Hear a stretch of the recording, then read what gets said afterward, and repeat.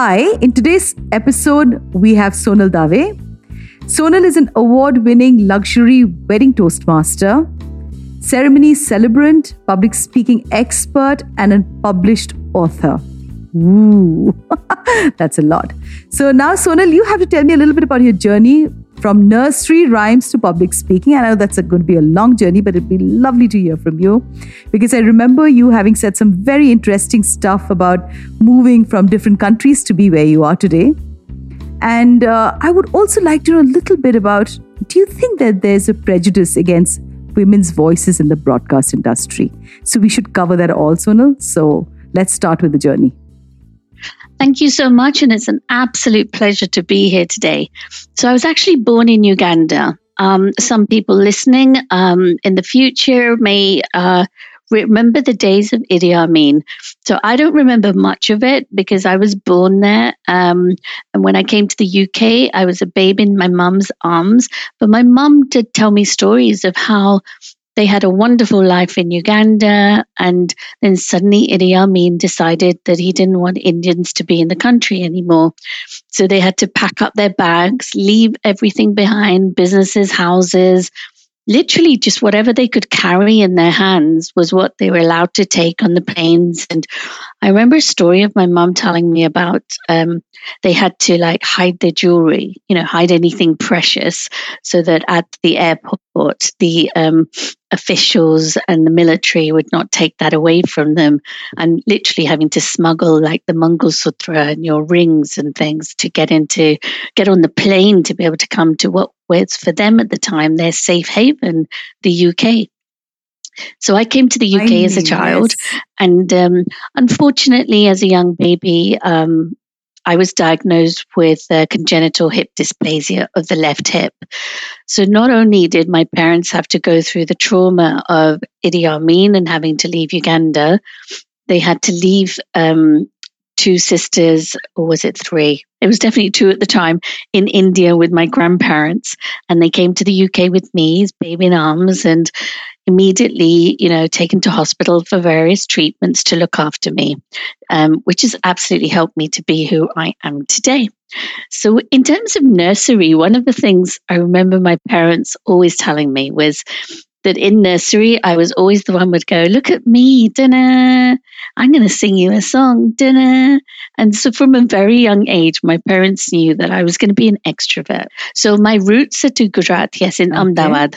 Right. So my grandmother still lives there. My mum's brother is there. So most of my mum's family is still in Gujarat.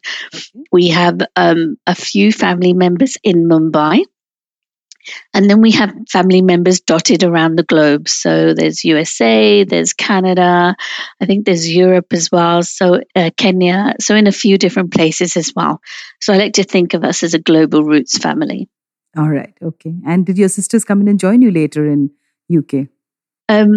So I was saying about my nursery, and so yeah, even though I was kind of born with this adversity, I didn't let it stop me being one of these people that wants to still go out there and do things. But I remember an occasion when I was slightly older and my friends were going ice skating, and my mom and dad would not let me go. And I couldn't understand, why are you not letting me go? Everyone's going ice skating. And my mom said to me in her own words, Sonal, we have to protect you. And I remember saying to my mom, protect me from what? What will be? Just because I have this disability, as they like to call it, it doesn't mean I can't do things.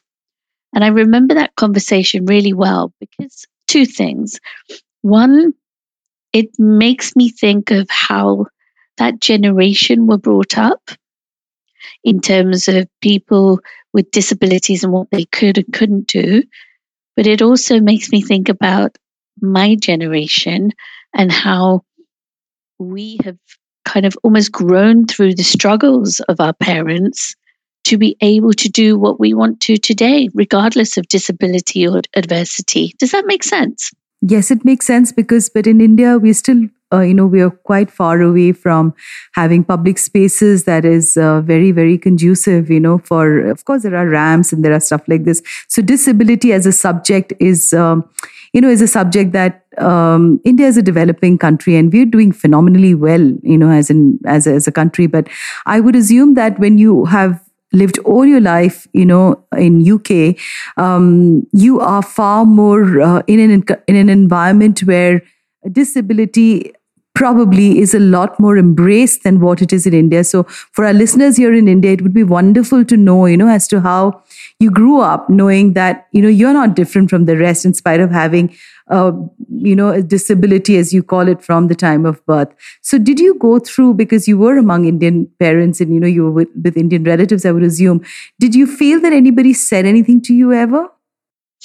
So it's actually quite interesting because in the second collaboration book, It Starts With Me, I talk about, my whole chapter is about disability.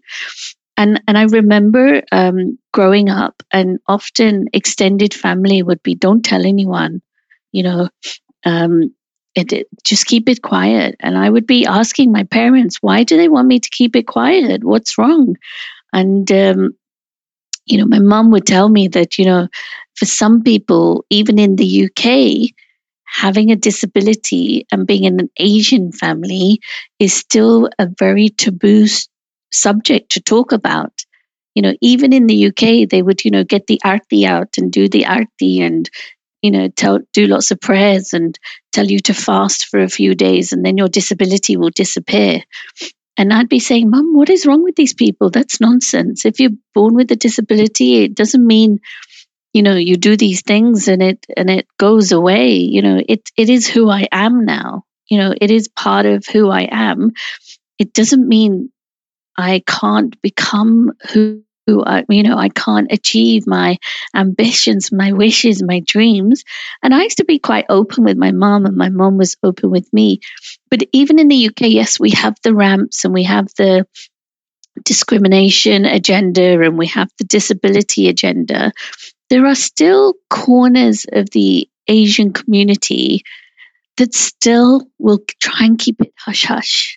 If your child has autism or your child has ADHD or your child has a physical disability, I suppose in a way, because I'd learned to live with my disability from a young age, what it meant was I had learned to hide it. So actually, a lot of people didn't even know I had a disability till much later in life when I started talking about it, because I saw the discrimination and because I felt quite strongly about the discrimination. Now, when we go to India, and before the pandemic, my husband and I used to come to India every single year. We would go to Gujarat, Ahmedabad, to see my family. We would go to Mumbai to catch up with our friends and our music associates, and then we would travel somewhere. And I always remember we used to talk about this. I don't understand why in India, such a huge country, such a rich country, rich in culture, rich in education, rich in money, just does not do enough for whether it's people with disability, whether it's people that live in rural areas for education. I just don't understand. And, maybe I need to do some deep digging to find out why. But every child has a right to education. Every child has a right to health, good health, hygiene, food. And these are some real fundamental things in life. So sometimes when I'm so sorry. But I get just really for India, about I know, because, and but just to not to defend India, because I feel very strongly about being an Indian. I think we are really in the throes of development also, and as a developing nation, there would be in every part of the world there would be a pocket that would not have education, sanitation, the healthcare, and I'm very, like I always say in all my podcasts, and I'm an eternal optimist, and I know that education is the answer, for any nation to progress. And yes, it is not there, but I do think that today's youth, there is a huge change and people are opting to do a lot of stuff, they're not pursuing these big litzy jobs in really big cities, and big city people are actually getting more conscious and doing professions that are different, going into villages and teaching people. So like any economy that's it's developing, I'm sure these are the things would be a part and parcel of any economy. And it's really sad, like you say, but I'm sure that over time, all these things would be bridged. But I'd just like to ask you a question, Sonal. So do you think because of this disability and, somewhere where your relatives were doing the aarti or telling you to do things, that your voice started getting sharper and that's when you really took up to public speaking? Was there any association between the two? So my public speaking, I think, first of all, it started when I was probably my teenage years. I had an awesome music teacher who realized that I had a very good singing voice, and my spoken word as well came across very clean and clarity, and I was able to give the message that people wanted to hear. So I was selected to be part of the English National Opera, which in the UK is huge, and even the venue, the ENO, is absolutely massive. So from quite a young age, and I think probably even going back to childhood with being a bit of an extrovert, my voice was kind of my channel for messaging. And I think with the disability, you do find that you find certain areas of your life that you want to focus on. And for me, very much the public speaking came from having the performance skills, understanding what body language meant, what voice control meant, how different it can be if you can use those abilities to actually get across a message. And not only get across the message, to make sure that people understand what it is that message is. Because sometimes in the confusion and lots of noise, the message can be misinterpreted, misheard, and not understood. So for me, the public speaking, I think, was kind of slowly emerging from me from when I was a teenager. And then when I became a Toastmaster, and I did my training as a Toastmaster. It's a funny story, actually. I was at a wedding, and I saw an English Toastmaster at a Hindu wedding saying in a very Western voice, ladies and gentlemen, it's now time for the Akanda Sopagyavati. And I remember looking, thinking, he means Akanda Sopagyavati, right? And we laughed a little, but then I thought, hold on, I can do this. I went and got trained. I got my uniform made for me. And I was at a wedding, and a parent, lovely lady, came up to me and said, do you teach this? I said, no, I don't actually, but maybe I'll think about it. Give me your details. And it was that was like the trigger to make me think, if somebody has come to a wedding, wants me to teach her and her children these skills, then there must be more people out there as well. So when I started sending out the message that I was actually starting to teach these skills, loads of people, loads of people from, like 5 years upwards, children who were 5 years old up to, the full-grown adults, adults in the professional world, parents. It was quite interesting how the range of people who wanted to learn these skills, whether it was grandparents wanting to be able to tell their children, this is what I want to happen when I die. Conversations like that are not really spoken about in the families, or children being able to say to their parents, I know you want me to be a doctor, but actually I want to be a creative writer. So, it's quite exciting to be able to share these skills so that people can actually say what they want to say what they're hearing, say what they're feeling. And then a knock-on effect of this, which was so exciting, was that people were saying to me that by being able to say what I wanted to say and people understanding what I was saying to them, I feel so much better. So there was almost an impact on their mental health. So where they were sitting there going, oh my God, how am I going to tell them? Are they going to understand? Are they going to listen? This is really making me feel down. It was turning that kind of downward smile into an upward smile. Does that make sense? Yes, it does. So I just want to know, did you ever consider counseling? Because when a person can speak, obviously he or she understands body language, and what is it? Did you ever consider getting into psychology as a subject and taking that up? So if I'm going to be really honest, I did think about it.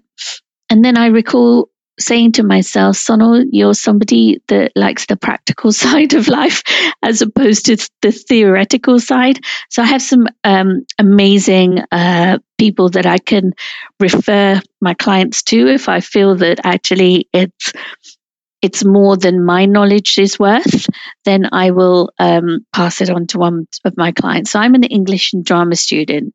So that's where I think my command of English, my language, my narrative, and then the drama side is my performance, my confidence, I suppose, and having those what I call life skills. So I'm a big believer in that. And what I'm about to say sometimes gets me in trouble, but I will still say it. I'm a big believer in, yes, it's great to have qualifications and it's lovely to have, A stars and, be able to go out there and say, look, I've got a piece of paper and look what it says on this piece of paper. But if you have life skills, so communicating, confidence, time management, organizational skills, financial management, these kind of life skills that, help you through life, not just here and now, but through your whole life, that those are going to help you succeed in whatever you choose to do. I completely agree with you on this, Sonal, because you know what? I think theater is one of the greatest things that, in schools they have as a subject. And I think every child should probably not should, but they must be encouraged to go and join that, because what it does to them is that, it makes you lose your fear of stage to be able to stand up between a crowd and talk. Of course, everybody's not inclined to do theater, but if that can become like a part of the formative years, it really helps in the long run. And I would actually also somewhere think that, my ability to be able to talk or be confident and, because I used to be in a marketing job and I was, doing presentations to bring in business.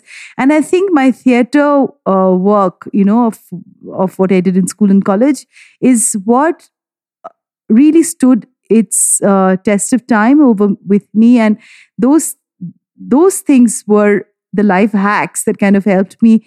The spotlight is on you and you just got to win and come out of it. So I so agree with you when you say that life skills are extremely important. I mean, you can be really good with your grades, but if you do not know how to speak to be able to go out there and make a point and make an impact, you may sometimes lose out on an opportunity, But Sonal, just tell me, do you feel that as a woman, especially in the voice space, do you think there is a prejudice against women? Because sometimes people say that women and their voices, it needs oomph. To be quite honest, right at the beginning, I never thought I could be a Toastmaster, because everywhere I looked, and I did a lot of research on becoming a Toastmaster, every picture was either a white English man, and I saw a few white English ladies. So I had actually thought that it was not something that I, as an Asian woman, could do or would be allowed to do. I thought maybe there's something in their rule book and their handbook that doesn't allow me to. But being me, I thought, you know what, I'm just going to ring them up and see what they say. So I emailed out actually first to a few different organizations in the UK. And one of them came back to me and we had a chat, and they said, no, there's no reason why you can't be. It's just nobody has really applied before. So I was like, that's very interesting. So you have I don't know if it's the same in India, but in the UK, we have what we call two types of Toastmasters. So there's Toastmasters, the organization, where you learn public speaking and you learn about communication and confidence skills, and you prepare for the outside world. So whether that's managing teams, leading conferences, speaking events. And then there's Toastmasters as an organization where you actually go to events. So I will go to weddings, civic events where there's the chancellor has been in the background. I will go to charity events, auction events, I can be at actually any life event, as a way I describe it, is from birth to celebration of life. If you want an air of gravitas, if you want somebody to just make sure people are listening, looking after the crowd, looking after clients, couples, that's where a Toastmaster can be. So I predominantly do much more of that. What are the qualities, Sonal, that a person would need to have if he or she wants to pursue a career in becoming a Toastmaster? That would be lovely for our listeners. Oh, love it. Absolutely. So to become a Toastmaster, there must definitely be an air of confidence in you, because you are in front of people, you are talking to people, you are almost telling people what to do. So, for example, you might say, ladies and gentlemen, please could you switch off your phones for the duration of the wedding ceremony? I know that you'd love to take lots of pictures, but the couple would like you to watch the wedding through your own eyes, not the eyes of a lens. So when you're saying that to people who are used to having a mobile phone in their hand the whole time, it needs to be done in a kind of a rule book way, but in a diplomatic, nice way. So there's that air of confidence. The clarity of your communication needs to be clear as well. With the Toastmasters at events, you're in a uniform. So the uniform tends to give you an air of gravitas anyway. But if you can also do that through your body language, through your voice, and the language that you use as well, then you will find that it's a career that's for you. A lot of people do ask, so Sonal, is it something that you can make a career out of? And I always say to them, absolutely. In the UK currently, in terms of associations that do events, there are only 2 Asian females. So you can imagine there are only 2 Asian female Toastmasters and celebrants in the UK at the moment. So both of us are busy. Wow. So Kudos. We've made a career out of it.